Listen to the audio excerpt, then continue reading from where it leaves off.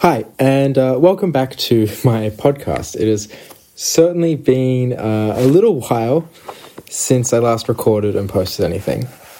And I wanted to talk today about a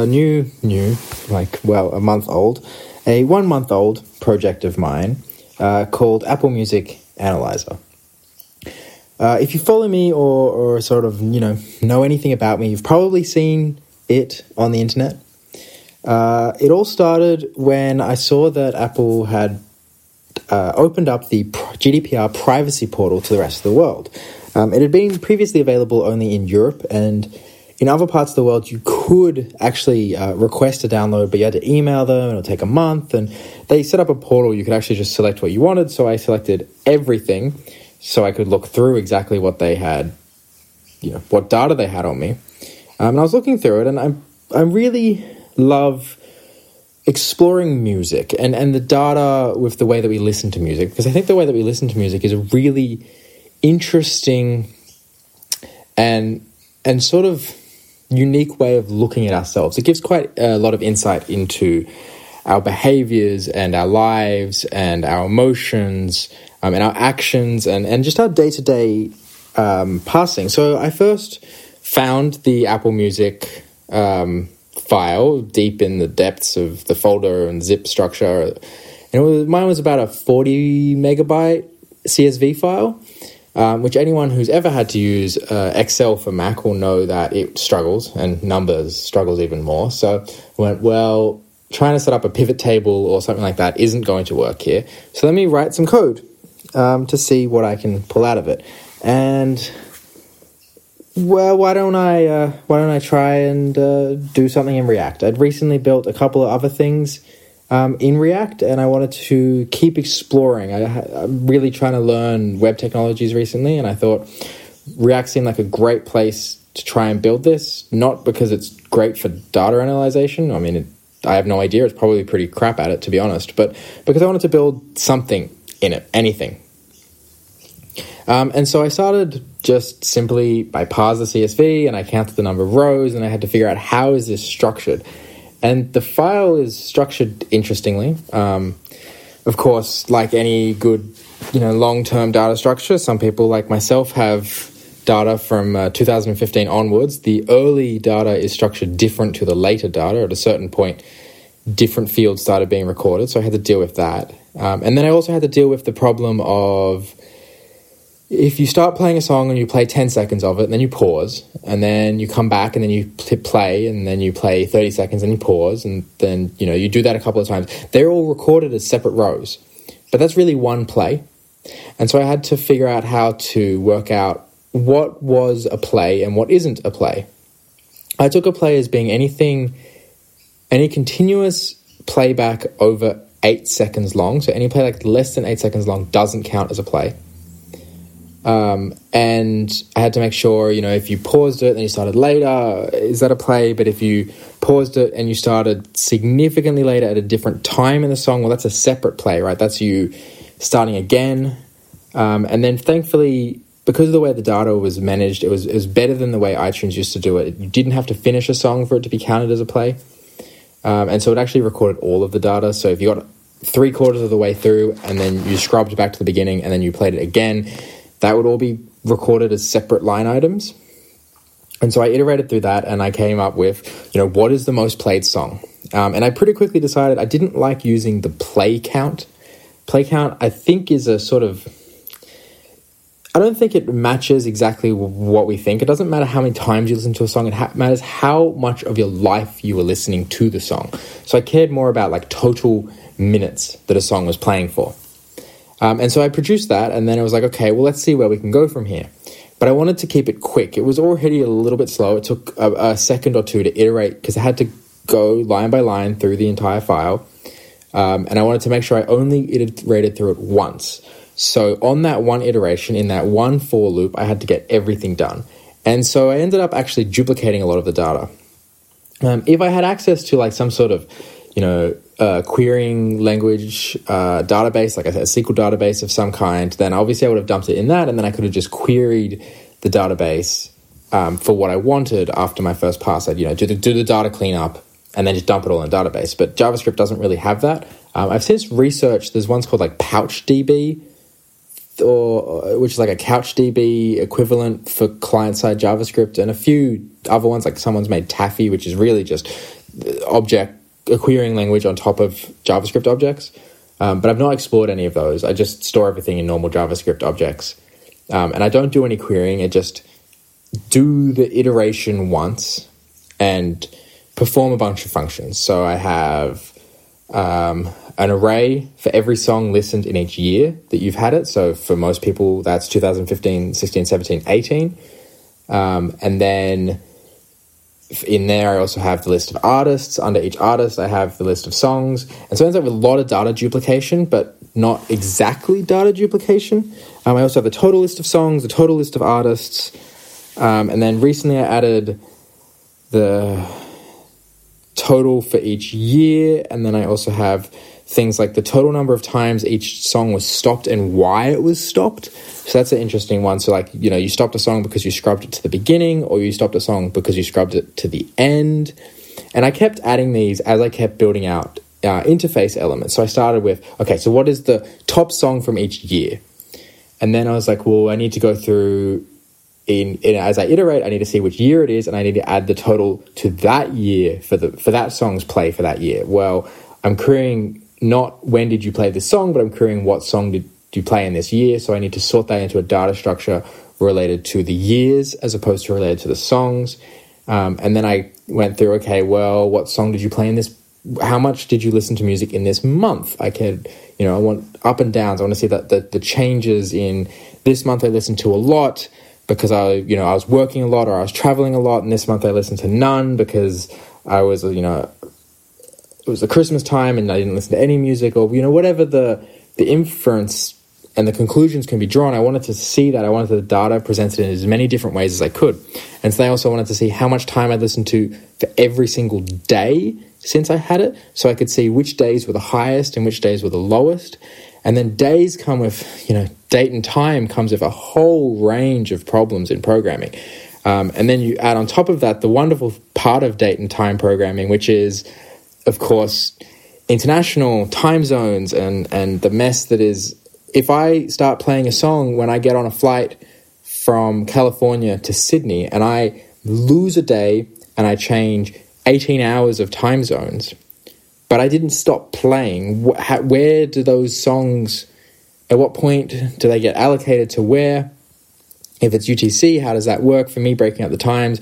Thankfully, the data actually has the obviously all the dates, the times are stored in UTC, but then it also has the offset in milliseconds from UTC that the time zone was in, that the phone was in at the time that it was recorded. So you can actually, I've broken them up by logical days, which means you can listen to more than 24 hours of music in a single day if you were in enough time zones during that day and playing music continuously. Which was nice. It meant that, everything was just a logical day as it was in your head.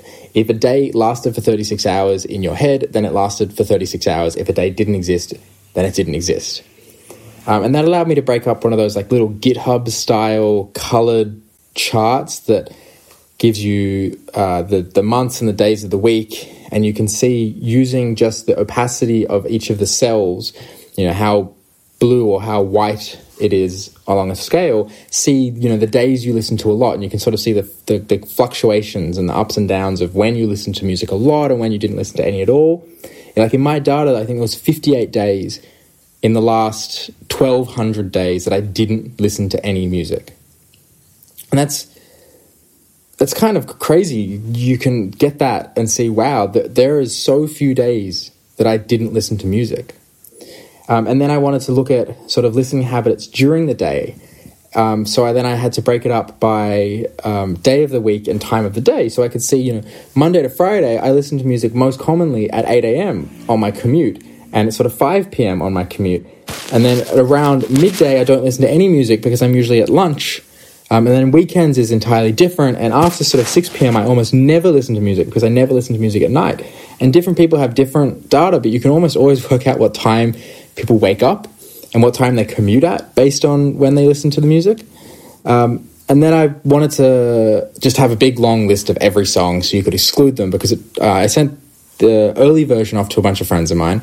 And it turns out a friend, Kyle, he listens to a lot of white noise. And to the point that white noise was just destroying his entire stats, hundreds and hundreds and hundreds of hours of white noise.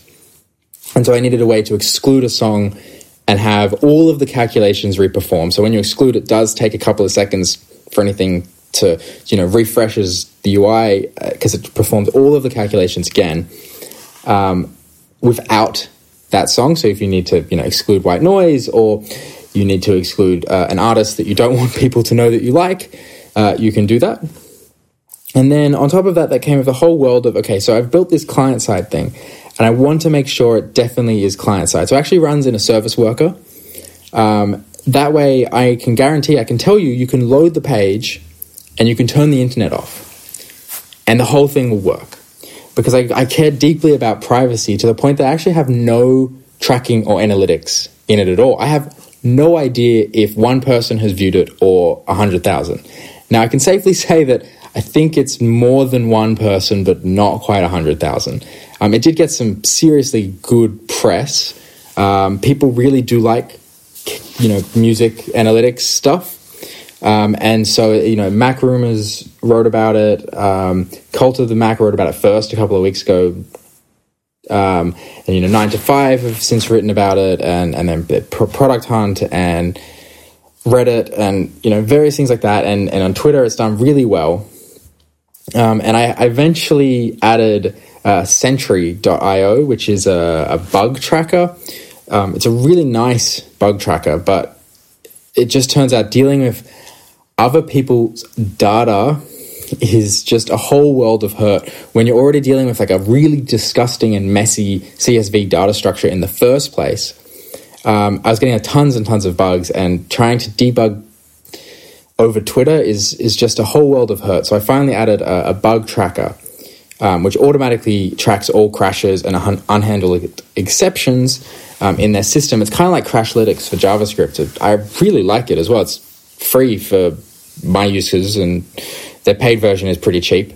And from that, I've extrapolated that I'm getting a bug report. At first, I was getting a bug report about once every 2 minutes when I first put it in, which was about 24 hours ago. And since then, it's dropped down to, I made some fixes to fix some of the big bugs that were coming through. Since then, it's dropped down to like one every 15 minutes I'm getting a bug, which means at least once every 15 minutes someone is using the site. But hopefully not everyone is hitting a bug, because I'm not hearing about everyone complaining that it's shit, right? So that means that more than once every 15 minutes someone is successfully using it. So that is insane numbers of usage that I can, sort of extrapolate out.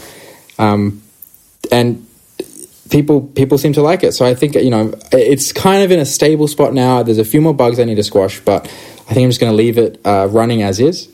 People will keep coming back to it. It's been a fun experiment in, learning React and all of the pain that comes with, updating state and refreshing cycles and asynchronous calls to get the images.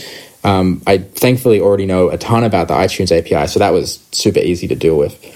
And then sort of dealing with the whole world of this data analytics that's reproducible. I've been building these annual reports every year, but I do so much of it by hand that it's not entirely reproducible. Whereas this was a function, an application that you could throw data at and it would return results, and it would, ignoring the times it crashed, always return results. And that was a different way of thinking about attacking the data problem. And I really like that. So hopefully I can apply that to other problems in the future, apply how, I'm attacking problems in a reproducible manner. That's pretty much it for that application. It is open source. At first, I discovered that it wasn't technically open source. It was just source available, as I forgot to put a license on it. But it is now open source. I'd love contributions, maybe even some designers who wanted to come along and give that a hand. It's going strong. And, hopefully people like it and they're not too embarrassed about the songs. the one thing that I have discovered is that people will not follow your instructions. It is a little bit confusing, I'll admit. You have to, navigate down a couple of folders, depending on how much stuff you download, to get to the right file. One of the first bugs that I had to, one of the first features I had to add was the detection if someone uploaded a zip file as opposed to the CSV, which meant that they almost certainly uploaded the wrong file. But now that I fixed that, and thankfully with the MacRumors article, that has a really, really nice walkthrough. So I'm just kind of directing people towards that now with an easy walkthrough on how to actually use the site. Well, that's it for now. Hopefully won't be so much of a stranger, and we'll be back with the podcast again soon. I'm doing some big updates with Live Memories right now to get like a version 2 out the door. Hopefully I'll get that out before Christmas. It's a bit of a mad rush. We're now a week away from Christmas, but yeah, that's it. Thanks for tuning in. Do the iTunes and upvote things, and I'll catch you next time. Cheers.